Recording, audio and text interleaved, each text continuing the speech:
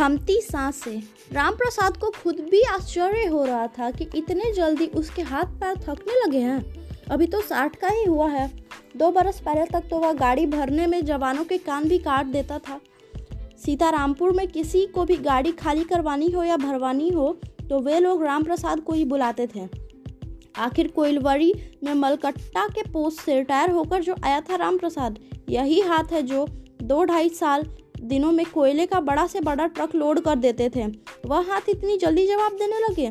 अभी तो बहुत काम करना है, बिटिया बड़ी हो रही है, उसके लगन के लिए पैसे भी जोड़ने हैं, मुन्ना को स्कूल की फीस भी देनी है और घर की सारी जिम्मेदारियां भी उसके कंधों पर है। आखिर क्या खाएंगे वे सब अगर इतनी जल्दी वह थकने लग जाएगा।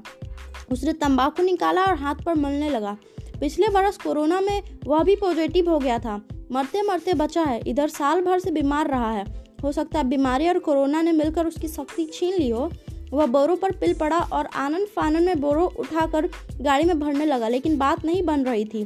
तब मालिक सुरेमन बाबू की आवाज़ उसके कानों में गूंजी, अरे रामप्रसाद, जरा जल्दी जल्दी हाथ चलाओ, इतना धीरे धीरे काम करेगा तो शाम तक माल पार्टी के पास कैसे पहुंचेगा।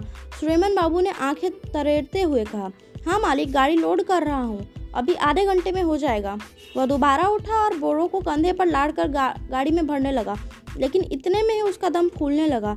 एक तो चिलचिलाती धूप और गर्मी, उस पर से उसकी फूलती हुई सांसें।